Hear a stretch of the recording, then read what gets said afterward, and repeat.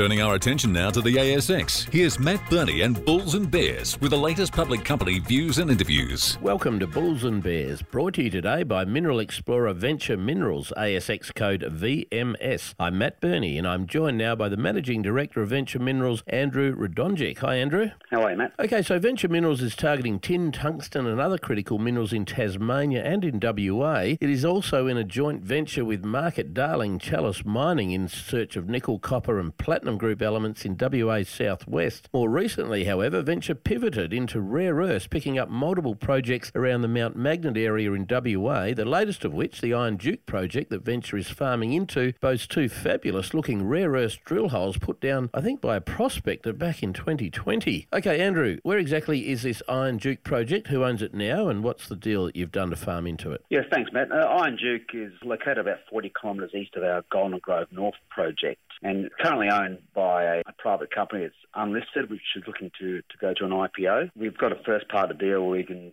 spend $250K to get up to 51%, and then we've got opportunities to go further to 70 and then even 90%.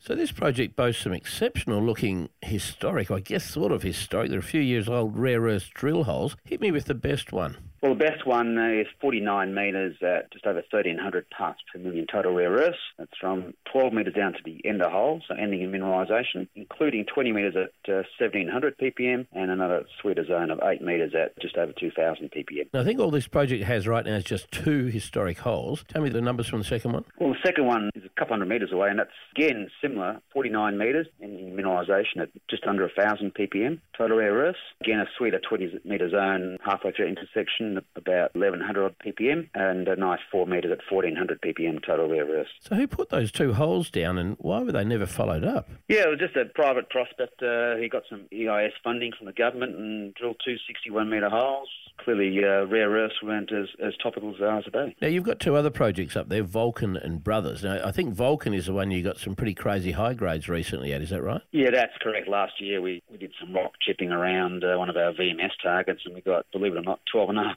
total rare earths oxides in a rock chip, and then we had several above 1%, including one at 6.6%, one at 1.8%, and one at 1.7% total rare earths. And your Brothers project, just to the east of this new Iron Duke project, what's to like about that? Oh, look, we went through a soil geochem database that CRC LME had done, West Yilgarn, and we picked, was the third highest in that data set, entire West Yilgarn. So, great anomaly of 1,800 ppm, and that's only half of the rare earths assay too. Andrew Radonjic from Venture Minerals, thanks for joining me on Bulls and Bears. And remember, we're only here to give you information, not advice, which you should, of course, seek independently. I'm Matt Burney, and this is Bulls and Bears. For more public company interviews, go to the Money page on the 6PR, 2GB, 3AW and 4BC websites and click the Public Companies tab.